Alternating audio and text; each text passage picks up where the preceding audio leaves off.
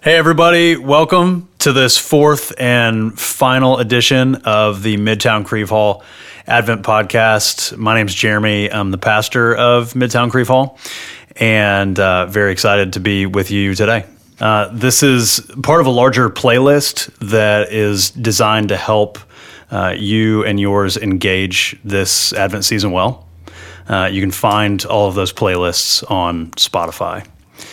And on this kind of fourth week of Advent, what we've been doing over all these 4 weeks is asking one of our members here at Midtown Crieve Hall to share how they're living in this tension between these two Advents or these two comings of Jesus. Like the reality that Jesus has come, that he initiated the redemption of the world when he came 2,000 years ago. And we celebrate that as we're moving closer and closer to Christmas Day. But that's where we typically stop as we celebrate Christmas. But the beauty of the Advent season is that it calls us into the reality that in the same way that he came once, he will also come again. And as he comes again, he will then bring everything, all of creation, into the beauty and the perfection that we all internally know is real, but at the same time have such difficulty living in that reality in the everyday. So what we're trying to do is have 4 conversations around that idea of how do you live in the tension between what your heart longs for in perfection and beauty and goodness and truth, and the reality that perfection and beauty and goodness and truth does not exist in its fullness here and now in our lives. So we've been reflecting on these 4 passages in Isaiah, who's this Old Testament prophet who is living in that tension himself. And today we have Christopher Williams with us, and he is going to be helping us reflect on Isaiah 65. So Christopher, what's up? Hey, thank you for having me. Thank you for being here. Go ahead and introduce yourself. Tell us a little bit about yourself. Christopher Williams. Have lived in Nashville for, coming up on 19 years, which is a crazy town, and been at Midtown for most of those 19 years, I think 17 of them, and then was part of the original plant for Crieve Hall, however many years ago that was. Have a beautiful wife, Suzanne, and an amazing son, Hudson, who is 12. And I've been playing music for 28 years as my job, which is astounding to really wrap my head around in this day and age, I think, the culture that we find ourselves in, but grateful for the opportunity. And music for me has looked like the early part of my career was chasing kind of the singer-songwriter world and trying to play lots of little folky clubs around the country and traveling all the time. And then after I moved to Nashville, the Lord sort of shifted that a little bit, and I think looking forward gave me a strong desire and gift to lead worship and use the skills that I had as a songwriter and as a solo artist to transition those or sort of develop different muscles to learn how to lead worship with other folks, and I'm incredibly grateful for that. So I do a lot of everything when I travel. I don't really get to make money unless I leave, unfortunately, but it looks like shows plus opportunities to lead other folks in congregational singing, which I really love. So that's a little bit about myself. Did that cover everything? It did. And primarily, who are you working with and for as you travel? A little bit of everything. I'm a Young Life kid. I grew up in the ministry of Young Life, and so I'm a staff spouse because my wife is on staff with Young Life. But separate from that, I do a lot of work with the ministry of Young Life, which is non-denominational youth ministry around the world, and have been involved with it enough that know a lot of folks, and so I get to do a lot of worship leading and concerts, kind of raising money for them, and so it's a little bit of everything, but all of it is built on relationship, I think, of people that I've known for a long time or have crossed paths with, and we get to partner together, which is awesome. That's neat. Yeah, one of my favorite things about what I get to do. Well, would you mind reading our passage? No. So this is Isaiah 65, 17 through 25. See, I will create new heavens and a new earth. The former things will not be remembered, nor will they come to mind. But be glad and rejoice forever in what I will create. For I will create Jerusalem to be a delight, and its people a joy. I will rejoice over Jerusalem and take delight in my people. The sound of weeping and of crying will be heard in it no more. Never again will there be in it an infant who lives but a few days, or an old man who does not live out his years. The one who dies at 100 will be thought a mere child. The one who fails to reach 100 will be considered accursed. They will build houses and dwell in them. They will plant vineyards and eat their fruit. No longer will they build houses and others live in them, or plant and others eat. For as the day of a tree, so will be the days of my people. My chosen ones will long enjoy the work of their hands. They will not labor in vain, nor will they bear children doomed to misfortune. For they will be a people blessed by the Lord, they and their descendants with them. Before they call, I will answer. While they are still speaking, I will hear. The wolf and the lamb will feed together, and the lion will eat straw like the ox, and dust will be the serpent's food. They will neither harm nor destroy on all my holy mountain, says the Lord. So this, as sort of the fourth of four of these podcasts, everything has been pointing in this direction. Isaiah begins with a lot of judgment and a lot of this will happen and a lot of forward looking. And now he's finally gotten to what exactly that forward looking is pointing to. Like the image of this new heavens and this new earth that we all long for. This is a glimpse of that reality that will come when Jesus comes back, when all sad realities of our current existing, and you see it in there, the weeping, war, illness, death will cease.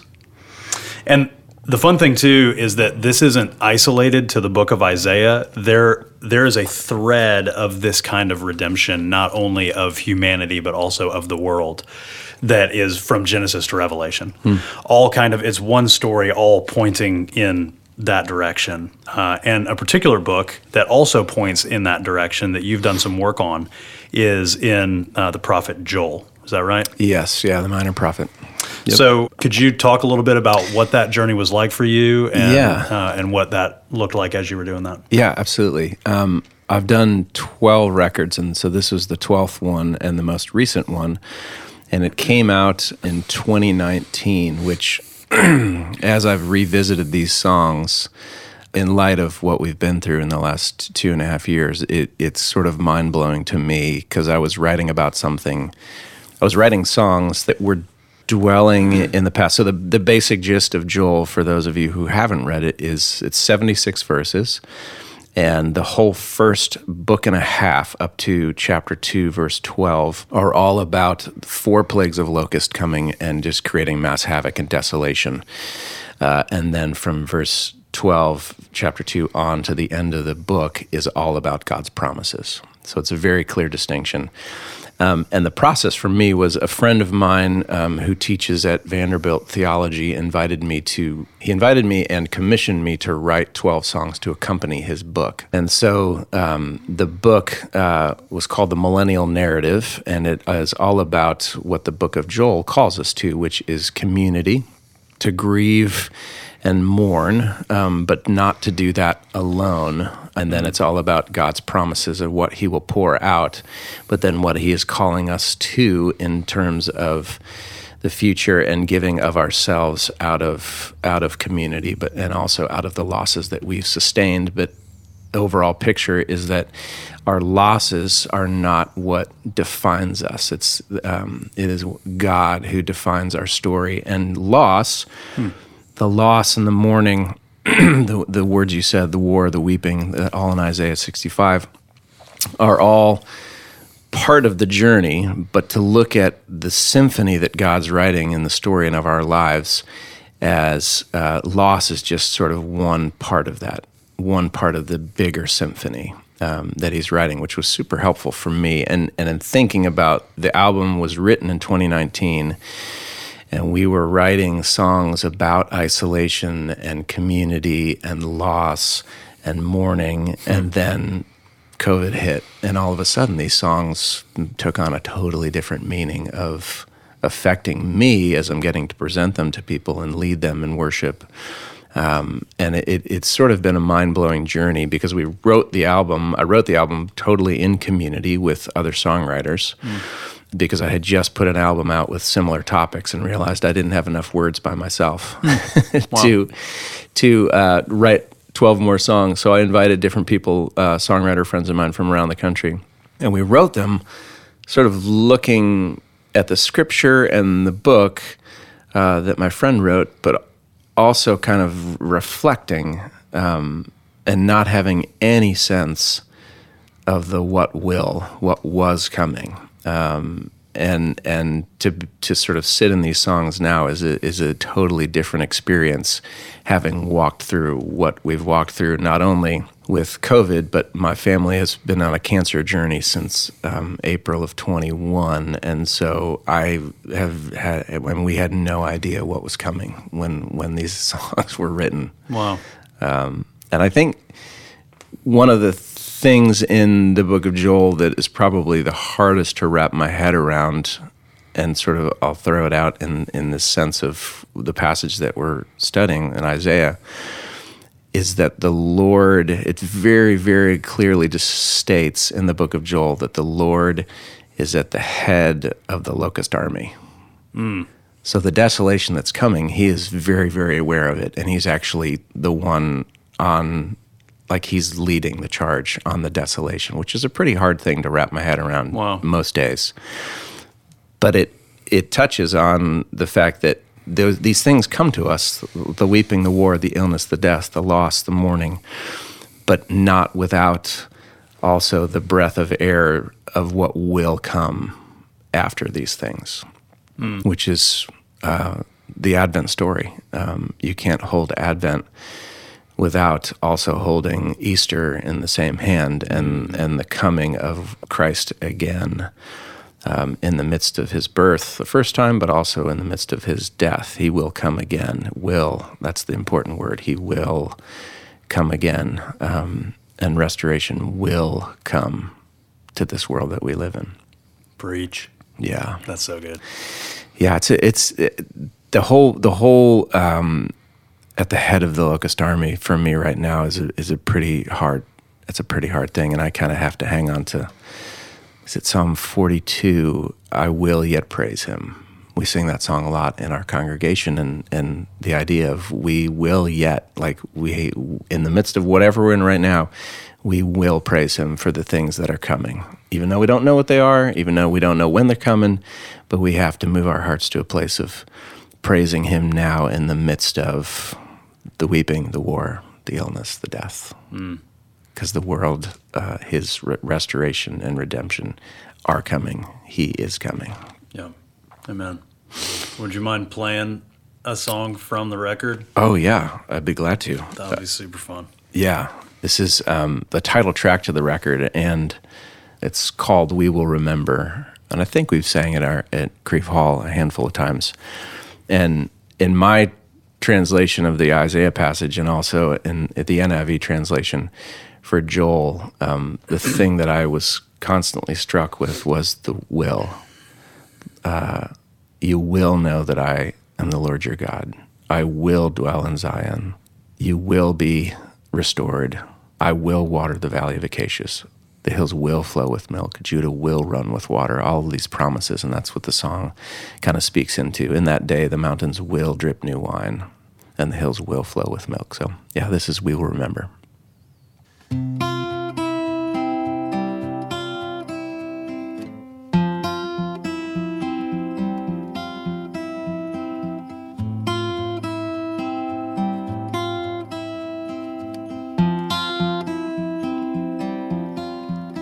In that day, the mountains will drip new wine. In that day, your fountains will flow from high, and the land will be restored, and the generations will live their voice. We are here to declare your goodness, mercy, and love. Your promise, you will not leave us, you will not let us go. We are here to retell the story of living hope and glory. Praise to the Father, the Spirit, and the Son. We will remember, we will remember, we will remember the goodness of you, God. We will remember, we will remember,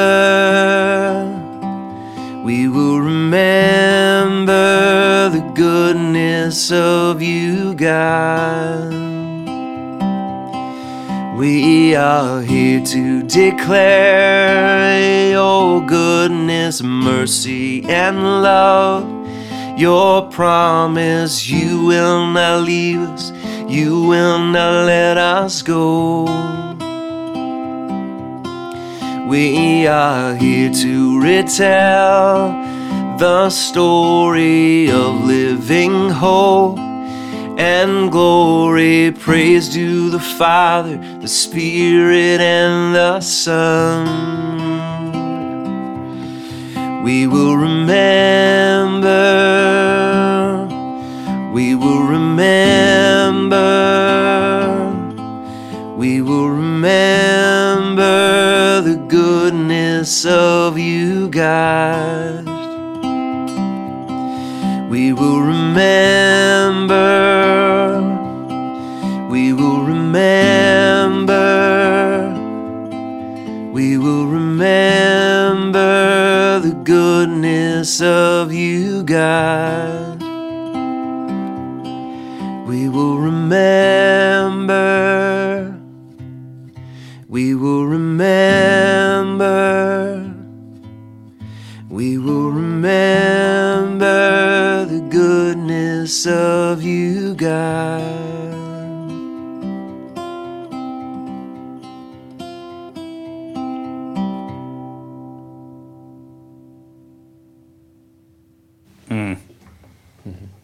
Beautiful. Thank you. Thank you. There are a couple of lines that really stick out. I've listened to this record on Spotify if you'd like to listen yourself. I had never noticed the importance of that word right in the middle of we and remember, like you just said. Yeah. And the we will remember being so such an important word there. Yeah, because it points to it's hard to remember the goodness of God in the midst of the loss, but knowing that his restoration and new creation are coming, we sort of have to project ourselves sort of to that point and say, oh yeah, we will be able to look back and remember his goodness. Although we don't see it today maybe, or that we don't feel like he's present with us, we will remember. Just looking to that space of restoration and knowing that he's present now, but not always feeling it. And that's challenging. That's a challenging place to be in. And the other line that jumped out to me as you were just singing it, we're here to retell the story. Yeah. And that is what Advent is trying to do. That's what that season and then Easter after that, like you already mentioned, like our entire year is sort of built around these two realities, that he did come and he will come again, and he did die, but he did rise again, and the living in the tension of death and resurrection all year. And living in the rhythm of that is, and there's a purpose to that, and that purpose is we're retelling that great story that happened a long time ago and can feel very far away. We're retelling that to our hearts even by doing things like lighting candles, showing up at church, singing songs that may be very familiar, but are, Lord willing, calling our hearts back to that reality, that we could actually live it. And the gift of not only to ourselves, but to the community that's around us. Like when, I'd say some of the most powerful moments at our church have been when other people have shared their stories, or when communion happens and I can stand there or sit in my chair after I've gotten communion, or as I'm preparing to come up, and watch someone be prayed for.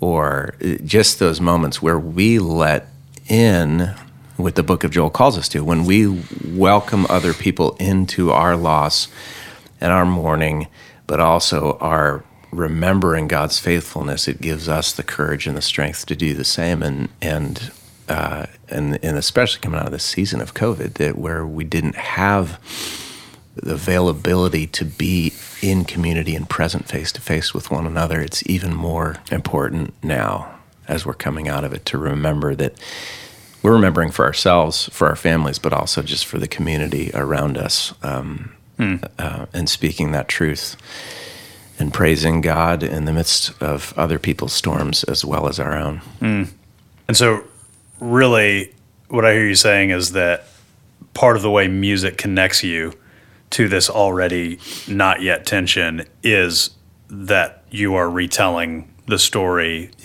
both to you personally as you are singing that or performing that for whoever, but that a large portion of your love for performing sounds like it really does come from the audience or the participants that are with you in remembering that together. Yeah, absolutely. And not only just in sort of sharing my own songs and the story that I'm in the middle of with cancer with my wife, or journey with my son, or my, whatever, my family, the things that I'm in, I love to be able to welcome folks into those and be raw and share that in that context, but also the gift of that I mentioned before, of having the opportunity to lead people in song, in congregational song. There's something so beautiful about leading a group of people through, a service of worship, and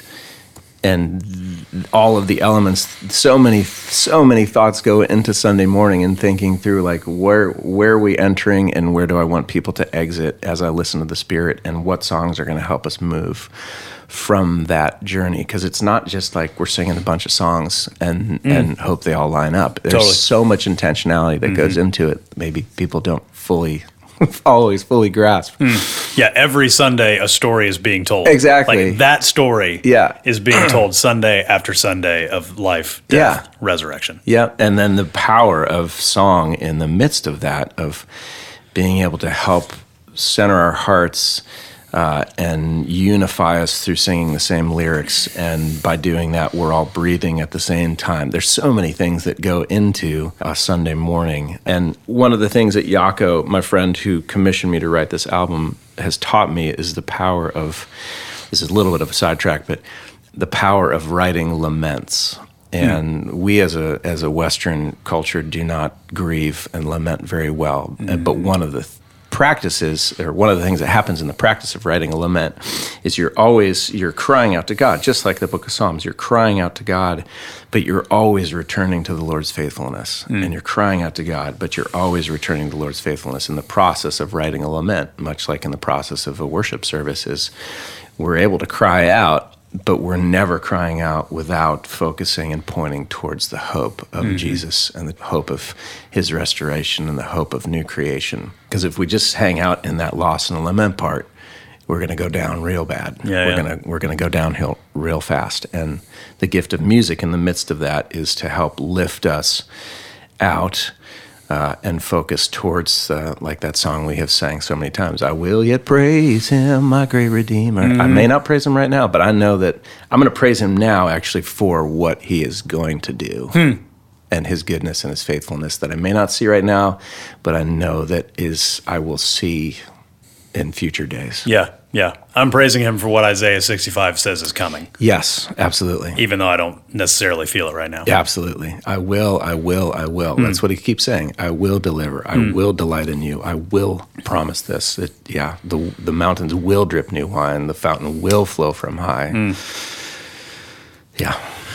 Well, so again, those of you listening won't be able to see this, but we are gathered and huddled around these 4 Advent candles, which all 4 of them are lit now as we near celebrating Christmas together.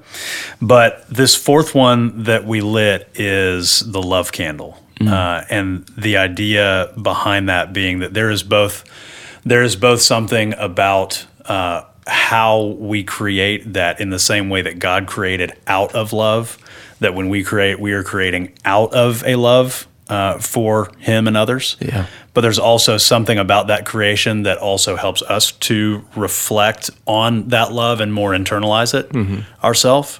So my question to you, kind of in closing, is how does music, and maybe even particularly this project in Joel, how has that helped you to both receive the love of God and give that love away? That's a great question. I think I'm a songwriter that doesn't usually write songs that I don't feel.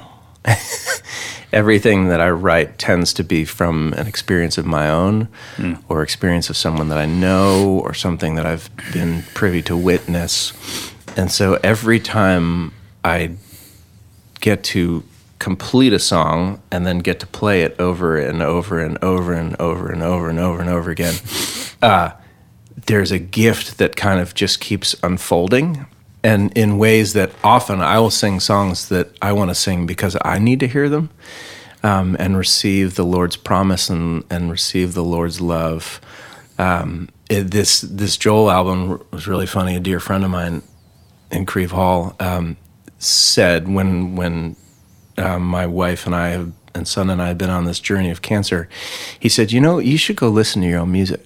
And I was like, what are you talking about? He's like, yeah, you should go listen to that Joel record. And I was like, that was a really good one. Yeah. I said, dude, that's funny. And then he asked me again like a week later, and I was like, no, haven't done it. Even though I'm singing the songs, although at that part I was not traveling, so I wasn't singing the songs. And I went back and I listened to it, and I was like, dang it. These songs are songs that I wrote that in the moment moved me, and I sort of had stepped away from them because I wasn't traveling, so I wasn't playing them. And I needed my friend in my community to say, hey, you need to go receive the Lord's love through the songs that you wrote. Whoa. Yeah. and I did, and I was moved tremendously. And so when I get to play these songs, I'm not always like, when you're playing a show or you're leading worship, there's so many other things that are going on in your brain. But when you are, at least for me, when I'm in a space where I'm receiving actually what I'm singing and I'm letting it kind of be a prayer over myself, that most of the time I will tear up, sometimes not be able to get through songs. There's a song called Do Not Be Afraid, which I actually wrote for Advent, that focuses on Mary's willingness and acceptance in her belovedness and being the favored one and accepting the news. And she says, if it's your will, then it's your will. And she just says yes. And being reminded of that and in these songs of the Lord's love and care for me, that he delights in me, is beautiful. And then I get to also sing them, not only over myself, but get to sing them over the people that I get to be in front of. And it's a gift to be able to sing truths and offer encouragement and challenge and hopefully just like a lament, moving them from wherever the place they are, or in a Sunday morning, wherever people walk in the door, however they are, the goal is to move them to a different place through the Holy Spirit, and just being a part of that process is just, it's humbling and beautiful and feel a tremendous honor. Yeah. Yeah, and I mean it's that kind of thing that everybody experiences when they go to a concert. Yeah. Yep. That there is this sense of commonality, and we've come together, and mutuality. And the funny thing is, the Bible echoes that same sentiment and calls that, like, when we sing psalms and hymns and spiritual songs, we're doing that to one another. Yep. And that one anothering, that singing can even be one anothering. Yep. In the same way that bearing one another's burdens or praying over one another, or whatever those things are, that reality of singing connects us to each other. Yep. Which is just, we don't normally think of it that way. No, there's this crazy, this is a little side tangent, but it's fascinating to me. There's this study done by a bunch of Swedish people, Swedish scientists, and they said the most unifying thing after tragedy, the most unifying thing for a body of people is to sing together. No way. And they did this study, and the reason being, not only are you singing the same lyrics like we do on Sunday mornings, but I sort of hinted at it before, we're breathing at the same time. Wow. Because of the way that the music is written and comes out. So you're singing, and you sing, "In that day the mountains will drip new wine," and then everybody takes a breath. No. I know, isn't that nuts? That's so crazy. They said that's the most simple way to unify a body of people that are in the midst of tragedy is to sing together, because then we all are slowing our breaths down and we're breathing in unity as the lyrics come out. Which think about Sunday morning that way. Come on. Wow. Yeah, it's pretty powerful. That is insane. Christopher, thank you for being here.